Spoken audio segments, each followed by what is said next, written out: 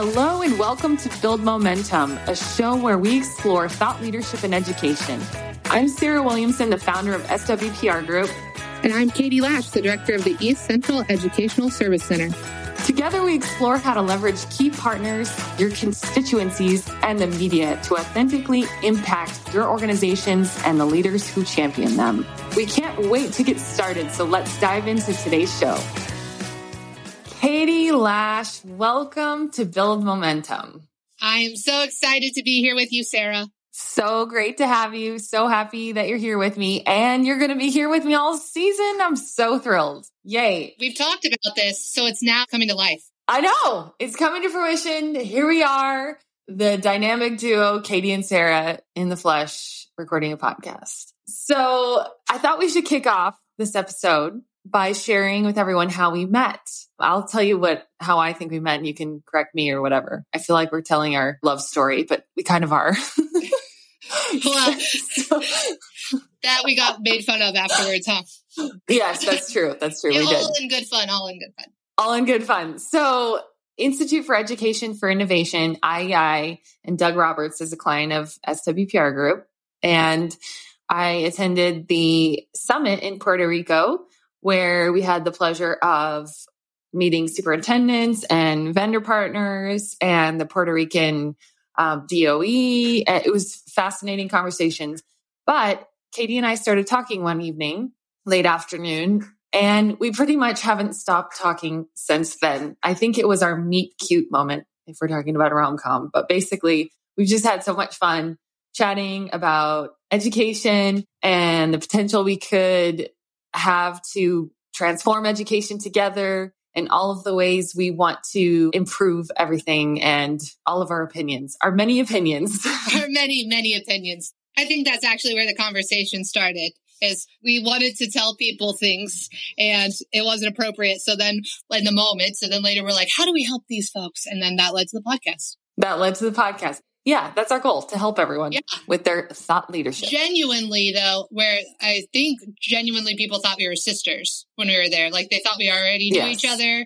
We have similar kind of, look about us. And so then we were like long lost twins. Ironically, we both have twins. We both have husbands named John. Yeah. And I feel like there was other weird. When's your birthday? October 20th. Oh, mine's October 19th. But yeah, we knew, very similar. See, it's kind of creepy. It is very creepy. Anyway, this is what you're going to get this season on Build Momentum. I hope you like it. I hope you haven't already tuned out. So hang with us. We're going to have a lot of great conversations with superintendents, with the U.S. Department of Education.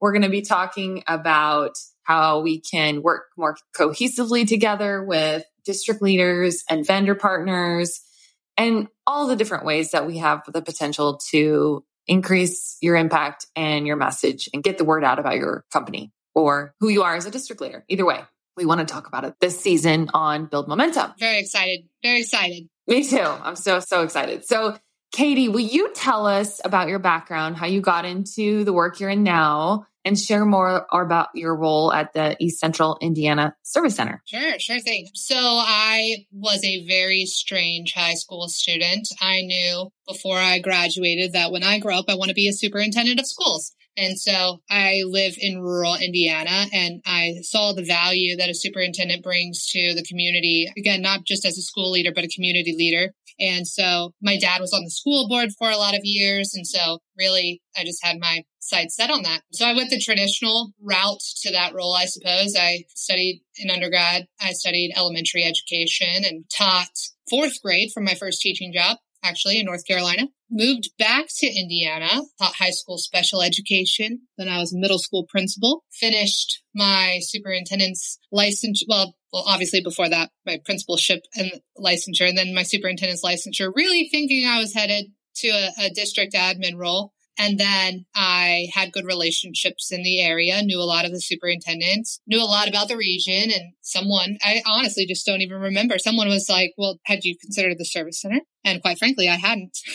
But I knew that, that's the type of leadership role that I was looking to move into. And so interviewed, really, honestly, if we're being fully transparent, I kind of thought that it was, going to be my door into the superintendency. And so coming in, I thought, it's going to be a good experience. But now that I've had this experience, maybe I'll end up in the superintendency, but maybe not. Mm-hmm. And so, like good life lessons here, I guess, to be had, because I've just, up until now, I had a very one-track mind of where I was headed. And now the world is at our fingertips, Sarah. The world's at our fingertips.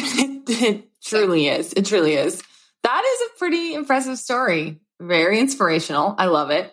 So a lot of people we talk to, a lot of companies we talk to at IEI events, summits, conferences, ASU, GSV, still seem to be a little bit confused about the role service centers play in the education ecosystem. So would you clear up some of that confusion for us and help people understand the broader role that you play within the communities and how you help students and superintendents throughout multiple districts? Sure. That's a great question. Well, and probably there's good reason for companies to be confused by us, or kind of confusing. One of my favorite parts of going to the event where we met is there are other service center directors that attend those. And there are a few of us, I guess. Every state has, my understanding is that every state has some version of us, but they operate so differently depending on, in Indiana, we were set up legislatively, but I don't think that that's universally true.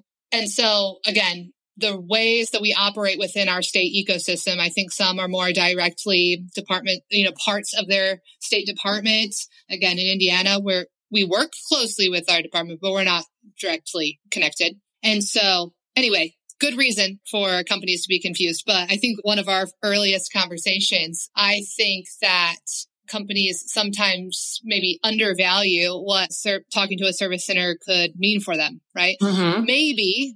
And when I'm meeting with folks, I try to be transparent about this. Sometimes I am the decision maker. Like there might be a product that, depending on what it does, the service center itself needs to buy that.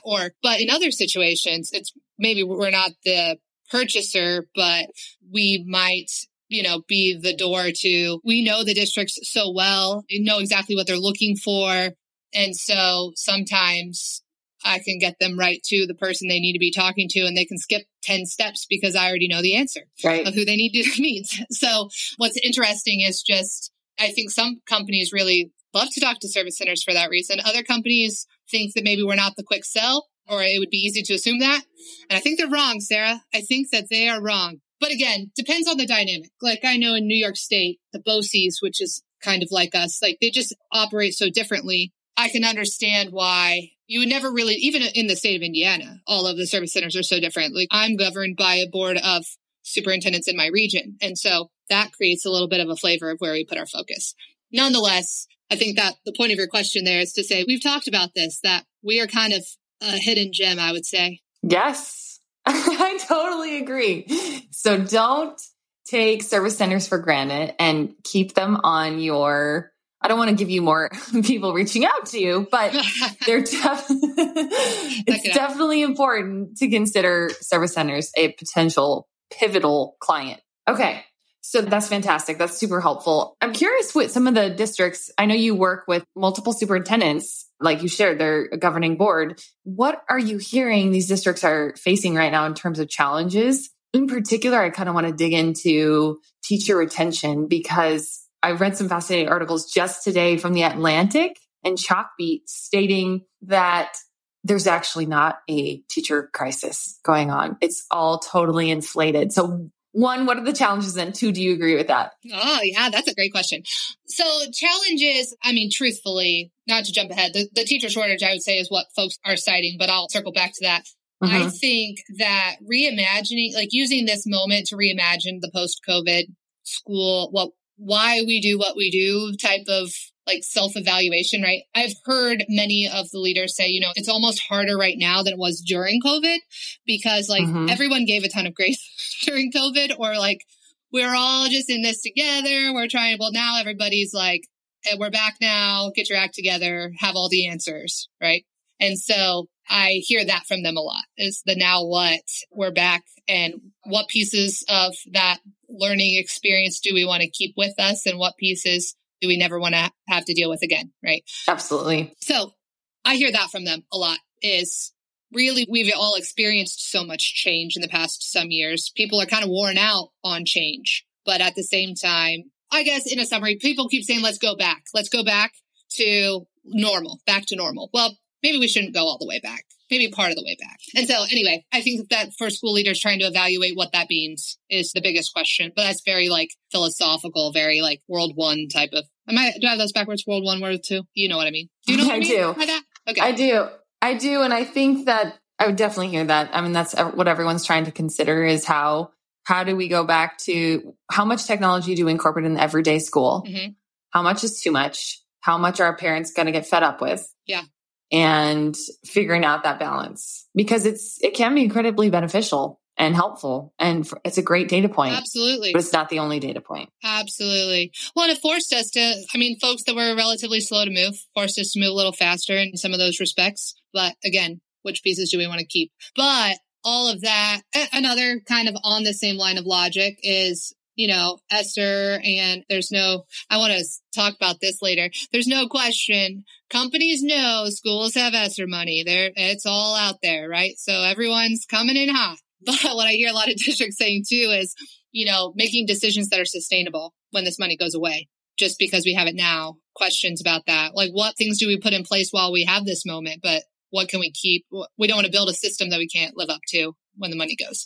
So, but cycle back to teacher shortage. That's probably what I hear. Number one, I mentioned this earlier, but serve a lot of very small and rural school districts. We have a couple of, by Indiana definition, some larger size districts, but then again, that's different in different states too. But I think that, in my opinion, this is Katie Lash opinion, not so much the service center collectively, but not only is there a teacher shortage, but in rural Indiana, it's even harder, mm-hmm. right? So if there's a sample pool of like total available educators in Indiana, many of them are not moving to my very small town that only has the Dollar General, right? Like we're not like, people aren't moving in over here. Like you have to have like a reason. Your roots have to be here. And so seeing a lot of districts look towards pipeline, your future teachers are probably sitting in those seats right now in your high schools. And so really working that angle to where I think that some other communities probably are bringing young professionals to these cities that are growing. So like I cite this quote a lot and a lot of grants that I write, whatnot. Indiana as a whole is projected to grow by 2050, supposed to grow by like 12%. And East Central Indiana is projected to decline in population by 15%. Wow. So that's quite a swing. Yes. And so people are moving in, but they're not moving here, right? So the teacher shortage idea, I think that we do see some folks disproportionately affected. And obviously the same data surrounding like the challenges of teaching in more urban settings and whatnot. But I guess I'm citing this as the total populace, total available humans to choose from. There are fewer here. And I love that about where I am. I love that about our school communities. I think that it makes a really excellent learning experience. Again, the superintendents, but there are fewer bodies here, Sarah. There are fewer bodies. Yeah.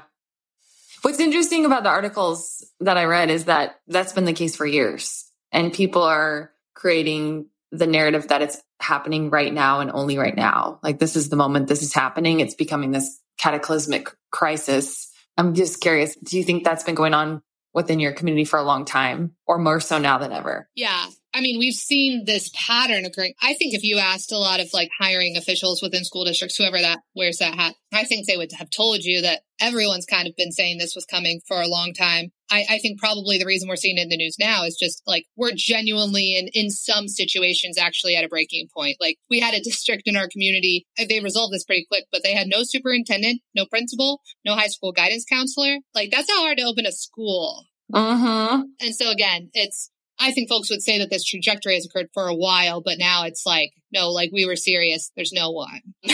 But I read an article, which I find interesting. I thought this is where you were going to head with it, is that, we don't necessarily have a teacher shortage. Their teachers exist. They're leaving this particular field, right? Like teachers, there are plenty of licensed teachers. Mm-hmm. Teachers are a really hot commodity to be recruited into other professions, right? Oh, yeah. They have skill sets that are very attractive. Like our friends at EdTech companies. Absolutely. Like yes, my husband. But so again, educators have a pretty well-refined skill set and valuable to lots of industry sectors. So anyway, the article was saying we don't have a teacher shortage. There are teachers. We have the problem is keeping them in school, which again, I don't think that surprises anyone. I just thought it was an interesting point if we don't have a teacher shortage because they're out there. We just aren't getting them to work at the schools. So. Yep. So true. Okay. Interesting. So those are the challenges. What are you excited about as we enter the 2022-2023 school year? Yeah, that's a good question. I actually had a legislator call me the other day, almost asking me this exact question. And I did not have my words as polished, and not that they are now either, but I think I genuinely mean this, that there's an energy among the school districts to want to learn from one another in a way that, I don't know, I don't think we've seen here really recently. And not that there wasn't a desire before to work together or to problem solve together. I think that's obviously always been true, but in a strange way, COVID brought people around that idea, like nobody knows the answers. So let's get people around the room to think tank. And so I genuinely see, for me personally, or in my agency, I'm really excited to see the districts authentically using the service center and letting me help convene them is a lot of fun. And just hearing them brainstorm together, I don't know. I feel validated, I guess, by that. So probably that's a selfish answer. I feel validated that they appreciate that of us. But I also, I don't know, kind of what I was saying earlier about the going back. I think it's exciting of what's ahead. I think folks, generally speaking, again, teachers that were slow to move on technologies or whatever the thing is that we dove in headfirst with COVID. I don't know. I see people more willing to try things that once were impossible or seemed impossible. Yeah. Right? It's like, you know what? We did that before. And so, I don't know. I see a little bit of a culture shift of, again, we're teacher shortage. We're losing teachers. Again, I think every market is looking for employees. So aren't you still looking for one, Sarah? I sure am. Thanks. Yeah. $10,000 to someone who sends me that person. Just keep that in mind. That was my effort just there. You're welcome. Thank you. If somebody Senior responds PR. to this podcast, somebody listens to this and works for you, I'm in. Anyway. It goes to Katie. Yeah.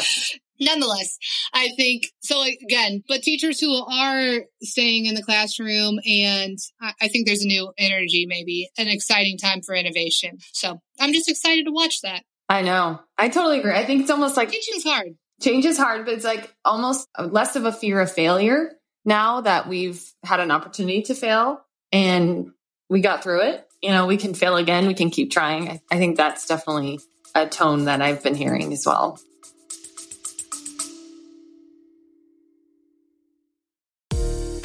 Are you an education leader, the leader of an ed tech company, or a member of an organization supporting education? We continue to hear from leaders like you who have a story to tell, a message to share, or an important initiative that needs greater awareness. 3 years ago, that's exactly what we heard from Doug Roberts, the CEO of the Institute for Education Innovation, when he approached SWPR Group. This led to the launch of a groundbreaking new award that was unlike any other in ed tech. The Soup's Choice Awards, judged exclusively by K-12 superintendents, set IEI on a path to market dominance, increasing vendor partners and superintendent members by more than 30% year over year. Jamie Candy, the CEO of Edmentum, shared with SWPR Group the EdTech company's desire to tell district success stories and to elevate the leaders behind their organization in a more thoughtful and strategic way. Throughout the past 2 years, SWPR Group has established consistent and regular media coverage, authored compelling op-eds, and secured interviews highlighting success stories while also inserting Edmentum into timely topics like AI with national reporters. At SWPR Group, we provide public relations, communication strategies, and thought leadership support for today's changemakers and the brands they champion. We work together with our clients to bring their mission to life by consistently delivering high-quality content, creative communication strategies, and transformational results. What story do you want to tell? Reach out to us using the link in the show notes or visit our website at swpr-group.com.